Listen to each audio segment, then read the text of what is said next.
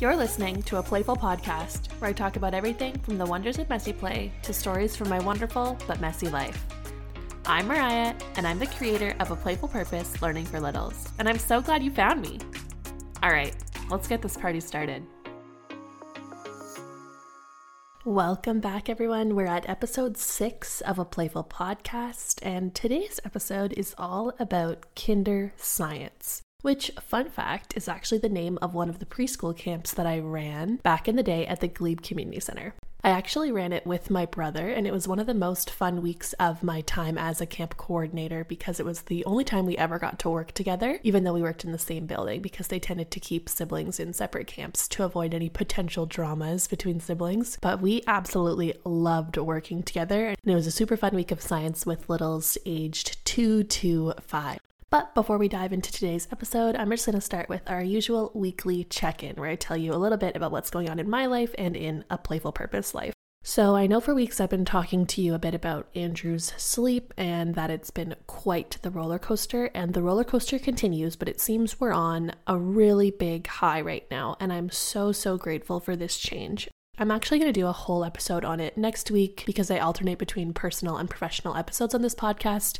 And next week's a personal episode. And I really feel like it's time to talk about this kind of journey we've been on since he was born and how his sleep has directly affected my mental health. We actually started working with a sleep consultant after weeks and weeks of trying to figure it out on our own, and within days, the improvement on his sleep, his mood, and my mental health is not even comparable to how it was a few weeks ago. So I'll definitely explain more about that next week and kind of everything that's been going on in terms of his sleep and both sides of the coin, because I know it's a really controversial issue, and I can say that we've lived both sides. Anywho, that's the Andrew sleep update that I guess I basically start each podcast with now. In terms of other things going on in our life, nothing too big. We're gearing up for my mom's visit by doing a big basement cleanup since that's where our guest room is, and I love a purge session. I share about this all the time, but just nothing makes me feel more energized and more excited than going through our stuff and creating a donation pile and putting stuff on Buy Nothing groups and clearing out our space.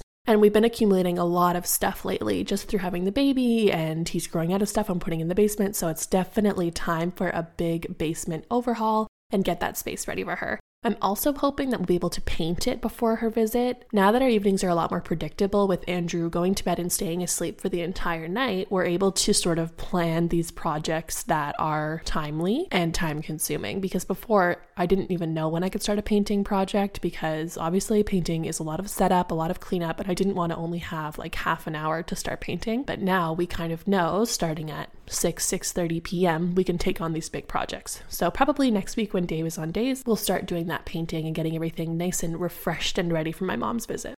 In terms of A Playful Purpose life, I did a teaser last night for my new sensory mini kits. I'm launching a new collection called the Small But Mighty Collection, and these are going to be a series of 3 mini play kits of various themes. They're all going to be under $20. In fact, they're more like the $15 range. One is a fairy tale set complete with glitter fairy peg people. One is a candy set with the most adorable little candy loose parts. And the third one is kind of like the OG Rainbow Sensory Kit, but in mini form. And I'm going to have a bundle where if you get all 3 of them, you'll get a bin to put them in. But otherwise, the mini kits don't come with a little bin. They're just easier to mail and easier to keep at a more affordable price point. That being said, there's only 8 of the fairy tale kits, which means that the bundle limitations is limited by how many of those kits are available, which means you should definitely get on the drop list. There's a link in my Instagram bio just so that when I send out the email that the shop is open, you don't miss the drop. I've been able to be a lot more productive lately now that Andrew's napping longer and more consistently, which means I am finally working on that goal I mentioned in my goals episode about finishing up my play packets before December 1st. My play packets are a membership program that I run where every month you get a printable play packet based on various themes. And before Andrew was born, I had made the first 6 months of this membership because I knew that I would be really busy when he was born. And I figured I could get the rest of it done after he was here and we'd settled in. Well, that time is now, and I'm coming up on when those are due. So I just have a little bit more left in them, and I'm definitely going to be done them by the end of the week, which is really exciting because then I can just cross it off my to-do list and move on to other projects that I'm finding a little bit more inspiring. So that's everything for the weekly check-in. Nothing too major going on. We've really just been focused on getting into new routines and enjoying time as a family and really settling into this new season of our life. This podcast is coming to you out on Remembrance Day, so special thank you to everyone who either is in a military family or who serves in the military themselves. Just a big thank you from our military family to yours. And without further ado, let's jump into today's topic, which is Kinder Science. Fun fact, I actually have a Bachelor of Science, and I mentioned this in my intro video where when I first went off to university, I thought I was going to be a vet, and I started in animal biology, and then in second or third year, I can't exactly remember, I switched to a general bio-sci degree. And before I decided I was going to become a teacher, I actually was toying with the idea of going to get my Master's of Science. I went to the University of Guelph, and I found my Bachelor of Science really challenging, but it is something I'm very, very proud of. But my goal here today is to really motivate you and reassure you that you do not need a Bachelor of Science in order to effectively teach science to your kinders in a really engaging way. There are a lot of barriers that people feel and that people face when it comes to teaching science. And these barriers are things like a lack of supplies, both scientific and just regular everyday supplies that you need to conduct sort of kitchen science experiments. A lack of knowledge of the safety that it takes and a lack of confidence in that safety, and then just a general lack of confidence in regards to knowledge and the ability to execute science lessons in a way that's meaningful and fun and educational for our littles. But I want to start by saying that you as the educator are not the keeper of knowledge. Your job is not to stand at the front of the classroom and deliver a lesson on any topic and be this kind of all-knowing source for your littles. In fact, it's extremely beneficial if you don't position yourself as the expert. When you position yourself as the expert, your littles learn to ask you questions and to get an answer directly and then kind of move on without much further thought. If you are modeling how to research and look up answers and ask questions, they are learning that they don't know the answer to something, they can seek it out. And they're learning how to question and seek out answers, which are really important parts of the scientific method and just in learning in general. You've probably noticed on my A Playful Purpose Instagram that this month I'm focusing on STEM, and so I thought it was the perfect time to kind of talk about the 3 ways that I like to teach science in kindergarten.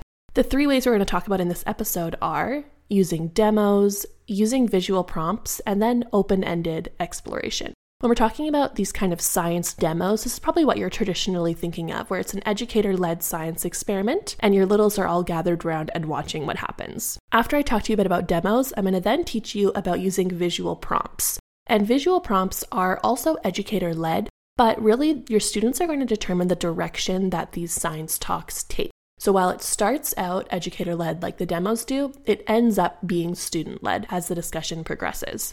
And finally, we're going to talk about a completely student-led option, which is open-ended exploration. And this is probably going on a lot more than you realize in your classroom, but noticing and naming it is going to help you feel a lot more confident in your science program. So you're going to notice I'm not talking about a formal science center in this podcast, and that's because I can honestly say I have never had success with a science center in my classroom. If you have, please let me know how you made it be successful because honestly, every single time I set it up, it just sat there collecting dust. Maybe a couple littles would be interested in it for one play block, maybe a day, maybe they would pop in and out, but truly it was just an area of our classroom that took up space and essentially collected dust.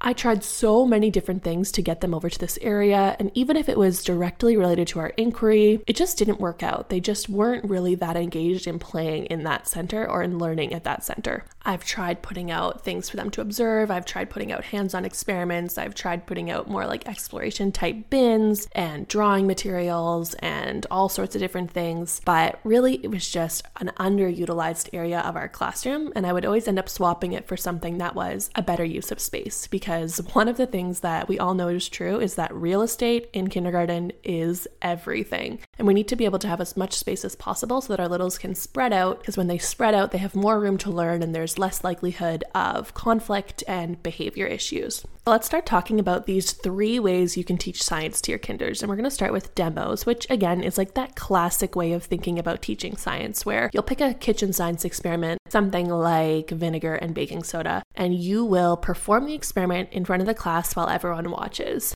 This is great as a circle time or during outdoor learning or even as a small group if you want to pull them over in little groups of maybe 3 to 6 students and perform the same experiment over and over again. This is a great option when you're using more expensive supplies or supplies that are not necessarily kinder safe for them to be handling themselves. For example, if you were doing elephant toothpaste and needed to use hydrogen peroxide, we obviously don't want our littles to be handling hydrogen peroxide, and it's much safer for us as the adult to perform the experiment and to have them observe it. It's also great with materials that are safe, like food coloring, but that can lead to staining and messes over themselves and over our room. What I like to do is involve the littles as much as possible in order to extend the learning as much as possible. If you simply gather everyone up, perform the experiment, and send them on their merry way, you're missing out on a lot of rich learning opportunities and ways to really engage them with the scientific method. I like to teach the scientific method right away, and it's really not as intimidating as it sounds. To do this, I use science journals, which I've shared on my Instagram. They're available on my TPT store, but you don't have to use these journals. You can use any sort of open-ended book, or you can even work as a whole group. Like I said, the scientific method sounds really intimidating, but it's really just the process that we go through as scientists in order to think through an experiment and conclude results. So to do this, before you even start the experiment, you're going to pause and list out all the materials that you'll be using that day. You can put them out in front of you and get your littles to identify any of them that they recognize. If they're safe, you can pass them around and they can look at them before the experiment has even begun. This gets their wheels turning, and it helps them in the future to innovate their own ideas because they get to see the process from start to finish. Once you've looked at all the materials, you're going to ask them to make a hypothesis, and it's really fun to teach them the word hypothesis because it's a really big fancy word, and they feel like real scientists when they use it. So you'll get them to make a hypothesis about what the question you're trying to answer about your experiment is. You can write this down on a chart paper, they can record it in their journals, or you can just take their ideas aloud. Next up in the scientific process, you're going to write down predictions about what you think is going to happen. This is another great one for them to write down either in their science journal or for you to be recording as a whole group on a chart paper. It's really interesting to see what they think is going to happen given the materials that they know are being used.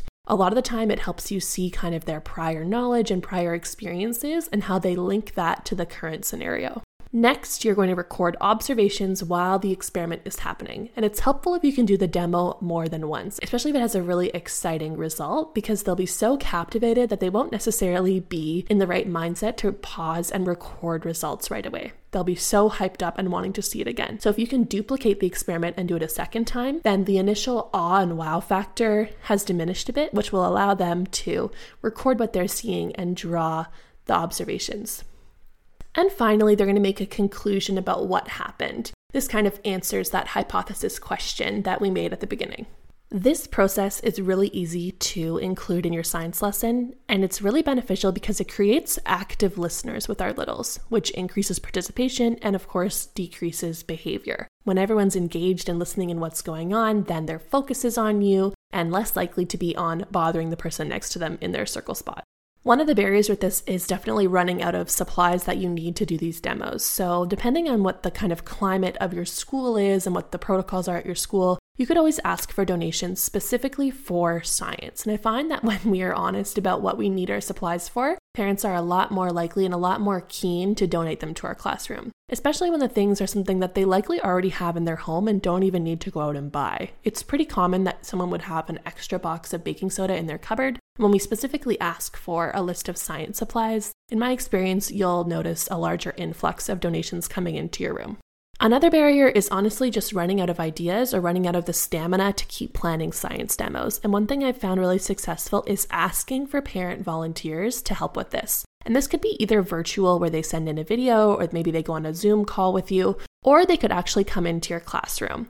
When we offer a specific invitation to our parent communities, it's a lot easier for them to accept the invitation and come into our classrooms. I've had it many times where at the beginning of the year I've said, if you ever want to come in and talk about something or volunteer with the class, please let me know. And no one really takes me up on it. But that's because this is kind of an intimidating offer. It's too open-ended. So when we're more specific with our parents and say, we're looking for people to come in and do a simple science experiment in front of the class, it increases their confidence and it increases their interest. It's an easy entry point into the classroom. This also takes that lesson planning off of you, takes the purchasing of supplies off of you, and just brings a different adult, a different perspective into the classroom, which is very valuable for our learners.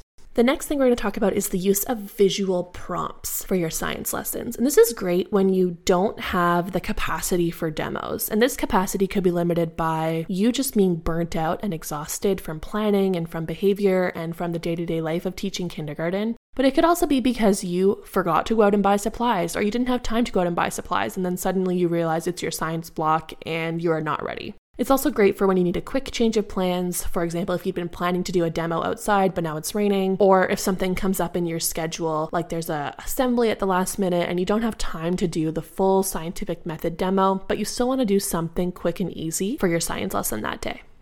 There's kind of two options that I like for this visual prompt method. First of all, you can present an odd object to your littles. Odd objects I've presented in the past include a wasp nest, a weird-shaped vegetable that I found at the grocery store, a piece of scuba diving equipment from my dad, and a bird's nest. But you can also use a visual prompt like a photo or a video. And a great example of a video would be the National Geographic Kids collection on YouTube. They have lots of awesome videos about how things work and kind of common questions that littles have about science. And how I like to teach using this visual prompt is to share the initial exposure to this element, to this object or video or photo. And then I like to gather guesses about what on earth it is. And these guesses are sometimes right on the nose and sometimes they're out of this world. So it's really fun to kind of go around the room and take some guesses about what it is we're talking about that day. And again, this is a great way to link prior experiences and kind of see where our students are at in terms of what they know and what they've seen before in their lives. After I've gathered up their guesses, which is kind of like that prediction phase of the scientific method, then I like to share the information about what it is. And again, you do not need to be the keeper of knowledge and the expert on this odd object or video. You just share what you know, you can share what you've looked up, and you can see what questions come up from that. And these follow-up questions are going to guide where the rest of your discussion takes you. If you don't know the answer to a question, perfect. Be honest with them, say you don't know, and write down their question. You can either then live look up the answer by doing a quick Google search, or you can model writing it down and then looking up the answer and bringing it back to them later in the day. Modeling learning and modeling the research process is really valuable for our littles. At the end of this discussion and kind of the gathering of questions, maybe you've had time to look up some answers, maybe you're going to do that at a later time. I like to consolidate by having my littles draw what they learned and draw what they saw. So this is that observation and conclusion piece kind of tied into one. And it's just nice to have something tangible to take away from this more open-ended discussion. These drawings can be taken home to help them have a bridge to the school day when their parents ask what they did that day, or they can be displayed on the wall, or they can just be part of their science journal themselves. So those are both more formal science blocks of your day where the educator is going to be guiding the discussion and it's a more planned out process. The final way you'll be working on science with your littles is through open-ended exploration. And this is more just the day-to-day learning that's going on all the time in our classroom. And this is what I was mentioning, it's likely already happening a lot without you even realizing it, but by naming it, you're going to feel a lot more confident in what's going on in your room. For example, at the sensory table, there's a lot of science going on. They're working on forces, they're working on mathematical concepts, and they're exploring different textures and different experiences with their hands. This is all part of science. Science is truly just exploration, asking questions, and seeking answers. We often think it has to be about the natural world, but that's not entirely the case. We can, of course, focus on the natural world and that more biological, ecological science frame, especially during outdoor learning. When we're playing outside and observing what's going on around us or going on a nature walk or just digging in the sand, there's a lot of scientific method and a lot of scientific processing going on. You can also have science at your tabletops, and I have found that if I just take whatever I had kind of planned to put at my unsuccessful science table, but spread it out onto a tabletop in the middle of the room, and if I'm able to sit down at that center and engage with it a little bit, that the participation and engagement skyrockets compared to that dusty science table over in the corner or by the window or whatever I had tried to put it. And in your open-ended exploration, your science could be planned by having intentionally picked supplies, or maybe you've modeled it in a demo, but now you're letting them have their own turn at running the experiment. Or it could be kind of accidental and reflective in the moment. And this is when you would notice a potential science inquiry starting and you'd roll with it. A great example of this is when I was outside for outdoor learning and I noticed that a bunch of my students were really fascinated by looking for bugs that were crawling all around our yard. So I downloaded an app that was a bug identifier, and we spent the outdoor learning block going around and trying to take photos and learning about these bugs. And if you get the Seek app, you can actually switch it to French mode, which is really helpful for our French educators out there. This was not what I'd planned for outdoor learning that day, but when I saw their interest, I decided to roll with it and embrace that sort of insect behavior and insect knowledge building opportunity. This open-ended exploration is really happening regularly, and it's quite passive compared to the other methods I explained today, but it still creates really valuable science learning opportunities and is very engaging for our littles. In fact, all 3 of these methods are really strong ways to include science in your programming, and none of them are better than the other. There's no perfect formula by how many times you need to be doing science demos and how many times you should be using visual prompts and how much you should be relying on just that open-ended exploration. It's really up to you and the kind of things that your littles are interested in and engaged with. I know that I personally loved doing science demos, but that I found it to be just too much to have them weekly. I didn't like having to gather up all the supplies and do all the planning for that. So I would do science demos more like once every 2 weeks or once a month. And then the rest of the time I would focus on that visual prompt about once a week and then the open-ended exploration whenever it came up. Again, it's all about finding whatever works for you, your planning, your interests, and of course, your class. Like I mentioned earlier in this episode, November is all about STEM at a Playful Purpose, so make sure you're following my Instagram. And if you turn on post notifications, then you'll get a little alert whenever I put something up there, which will help you with your science, technology, engineering, math, and art planning throughout the month. I've also been featuring different products from my TPT store that will really make your life a lot easier in regards to STEM this month. And I hope this podcast has kind of encouraged you or maybe inspired you to bring a little bit more science into your classroom, because I've noticed that it's not something that a lot of kindergarten educators feel very comfortable or naturally inclined to include. And I really wanted to kind of break down that barrier and encourage everyone that you can definitely do it and your littles will definitely love it. And that brings us to the end of this episode of A Playful Podcast. Make sure you hit the subscribe button on whatever platform you're listening to so you don't miss the next episode. And until then, sparkle and shine.